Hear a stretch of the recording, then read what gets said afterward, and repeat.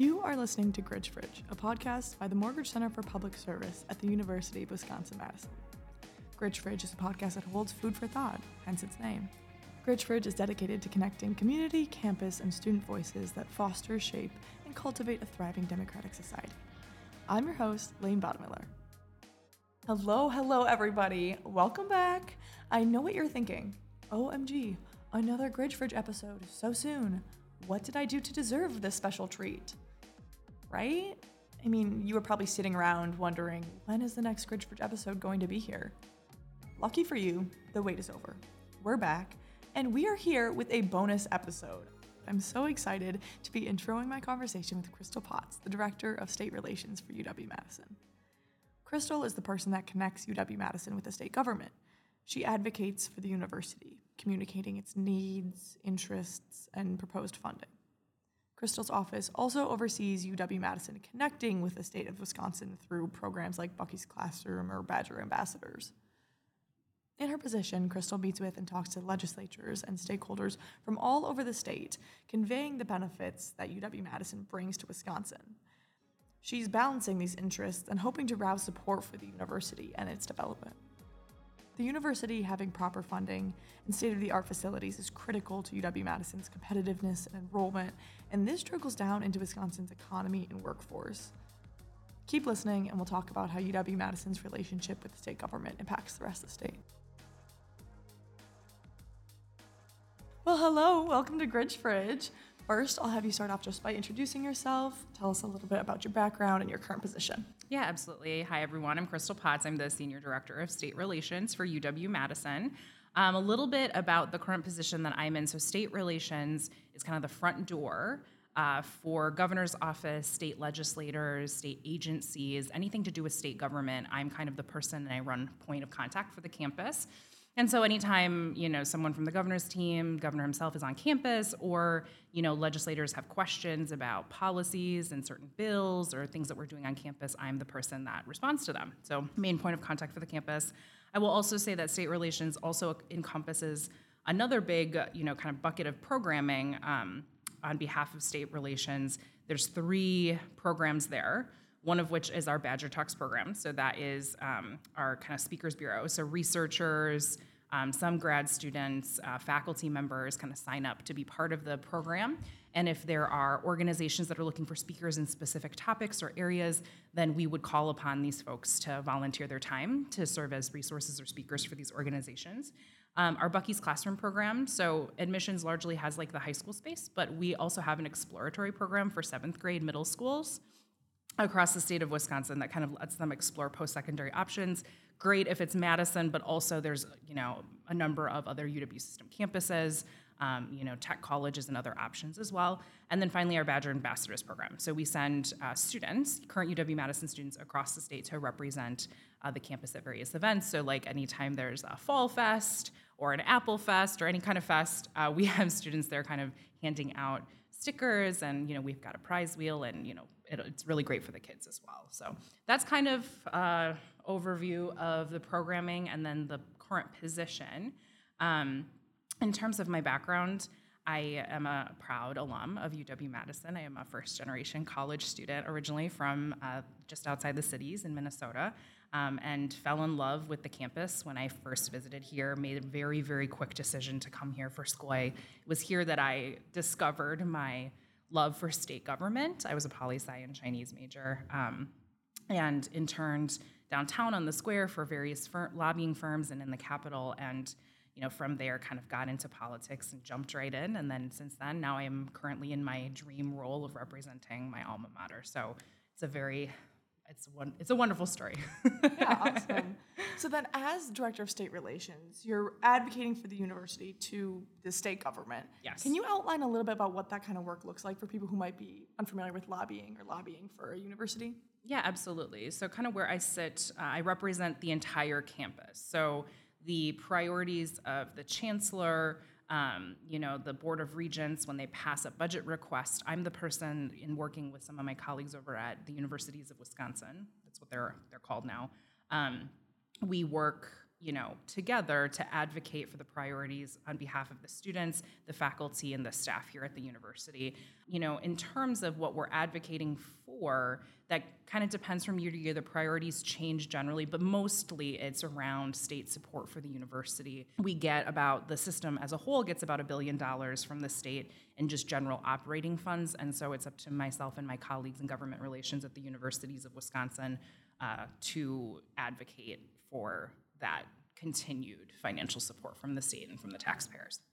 When you're working, what does your typical day-to-day workday look like? Yeah, I mean, that's kind of a big reason why I am so in love with this job, is that it really depends on what, is the legislature in session? If they are, I'm typically downtown. I'm in offices going door to door to talk about, whatever is on the agenda. Sometimes there are bills affecting the university on the agenda, and so usually I'm downtown talking to members about how we feel about them, whether we love them, whether we don't. But otherwise, it's usually spending half my time here on campus talking with internal stakeholder audiences. So, students, faculty, staff, shared governance organizations, departments, schools, and colleges that are just curious about kind of what is going on downtown, providing those updates. But then the other part of my time is spent downtown, like I talked about, just kind of talking to legislators about what the issues of the day are. And depending on, again, whether or not they're in session, it really, whether it's budget season, it's usually budget. If it's non-budget season, there's usually bills that we're kind of involved in. Right, and so part of your job is really like demonstrating, hey, kind of making a case for the university. Yeah, absolutely. Right? What made me think of having you on the podcast, I had you as a guest speaker in one of my poli-sci classes. Oh, wonderful. Yeah. Poli-sci 272.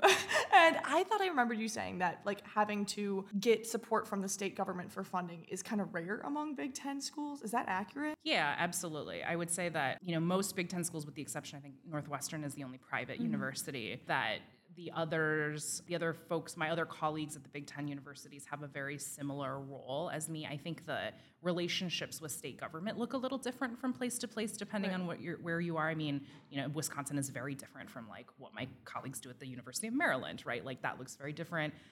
Or at Nebraska, where there is only one house of the state legislature, and they're in for a very short period of time, and then you kind of like get in, get out, and you got to like do your lobbying within like 2 or 3 months of the year. Versus around here, where we have a full-time legislature, right, and a 2-year budget cycle that is ongoing, and so it looks a little different, but generally speaking, yeah, the Big Ten universities, big public flagships, land grants, all have my position.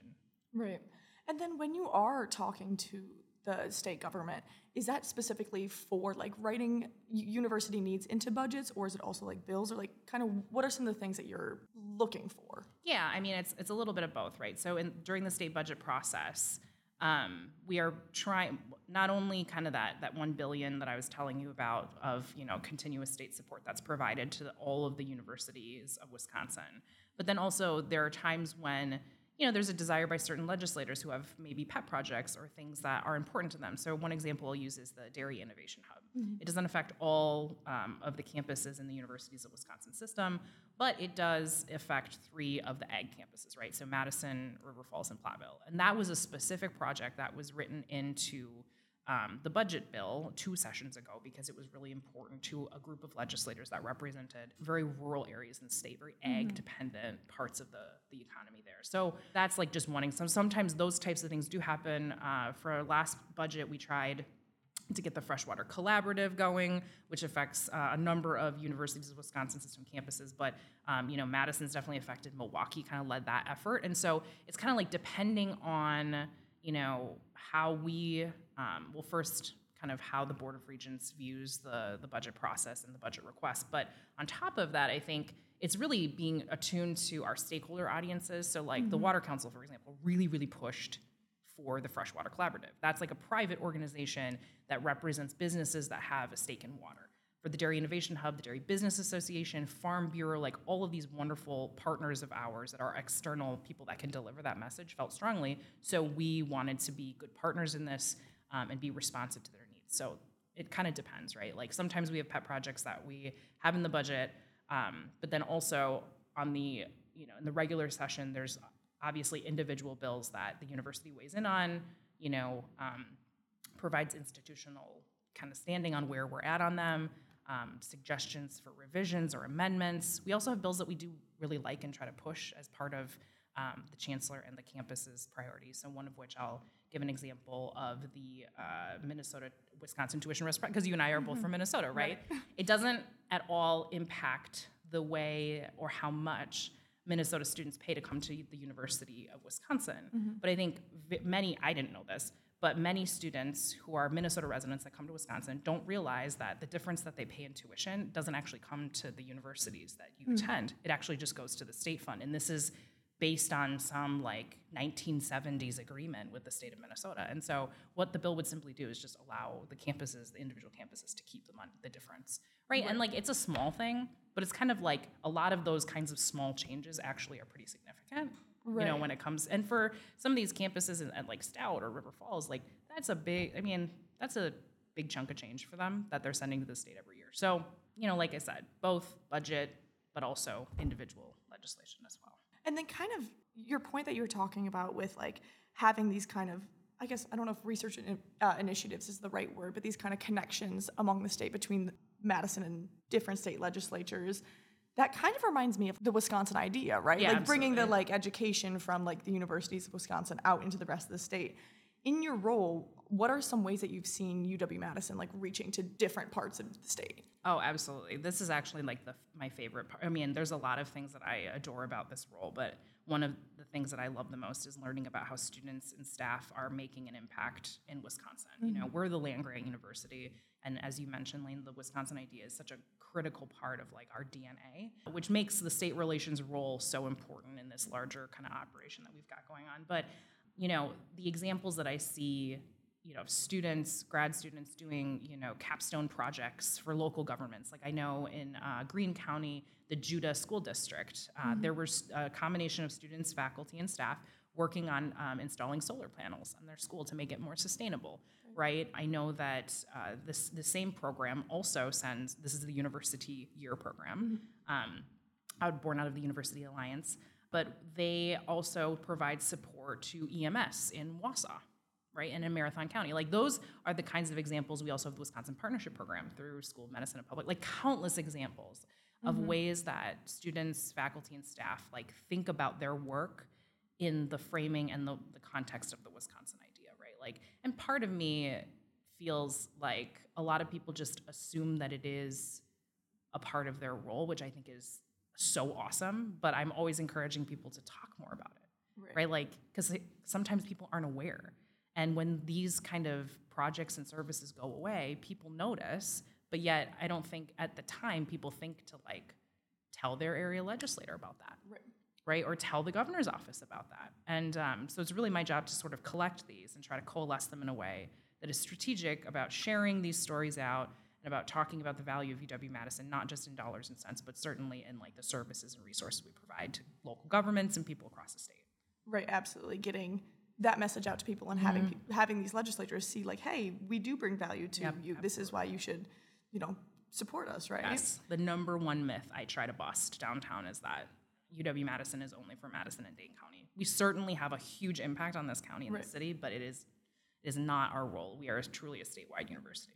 And do you see that the lobbying efforts, I don't know how much communication you have with other universities of Wisconsin, do you think that your approach differs because of that being in Madison, or how do you think those approaches are different based on what UW school? Yeah, so I think in your poli-sci class we talked a little bit about how I am the only person in this, this role is very unique to UW-Madison because other schools don't necessarily have either the resources or the capacity to have another person who's just dedicated solely to state government relations. Largely in these other campuses, it's that person does comms and marketing, but also does, liaising with the government.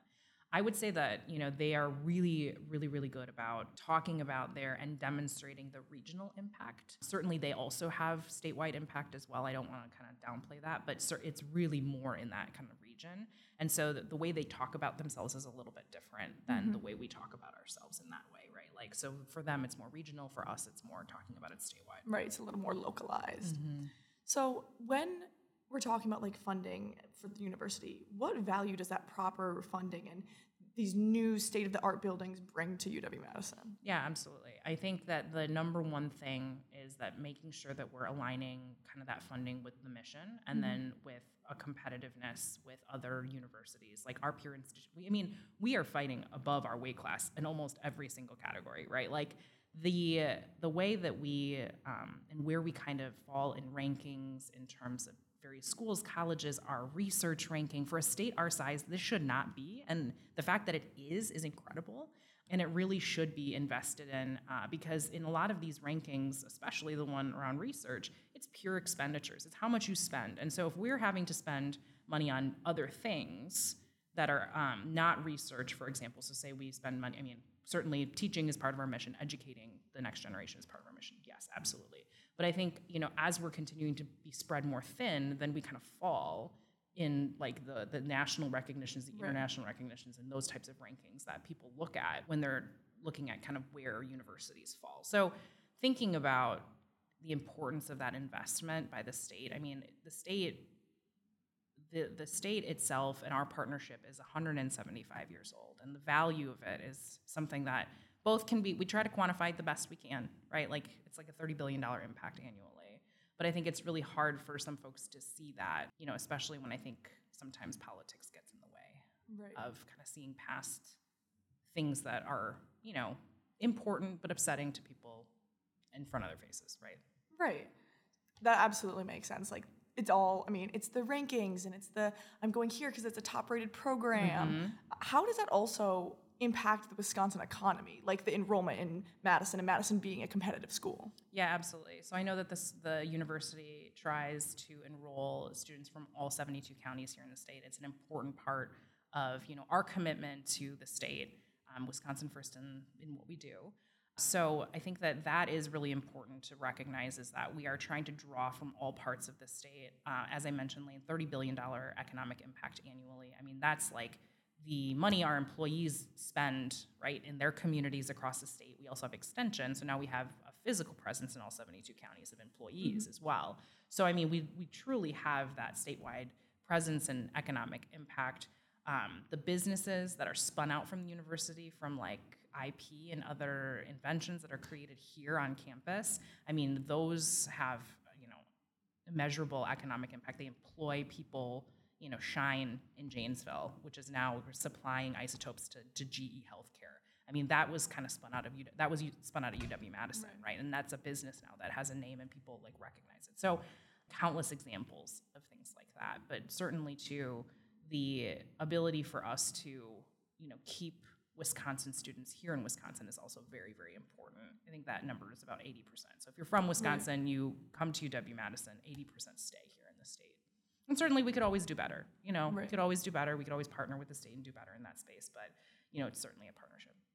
Recently, there's been a lot of discussion about the funding for the new engineering building. Would you be able to explain to listeners who maybe aren't familiar with this, why is this new building a priority and what value does it bring to UW-Madison in the state? Yeah, absolutely. So our College of Engineering program is top ranked in the country. And again, kind of going back to like fighting above its weight class, I think that for its size, it's also one of the smallest. It is, I think, one of the smallest in the Big Ten for sure. We have fierce competition from places like Purdue and Illinois and Ohio State and Michigan that are building these like beautiful new buildings.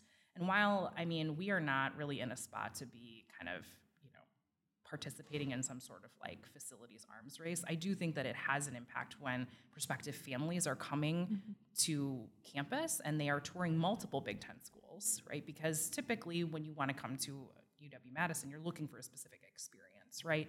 And so when you compare our facilities to that of some of these other big universities who are able to kind of move forward with these projects without kind of this ordeal that we've gone through, it's stark.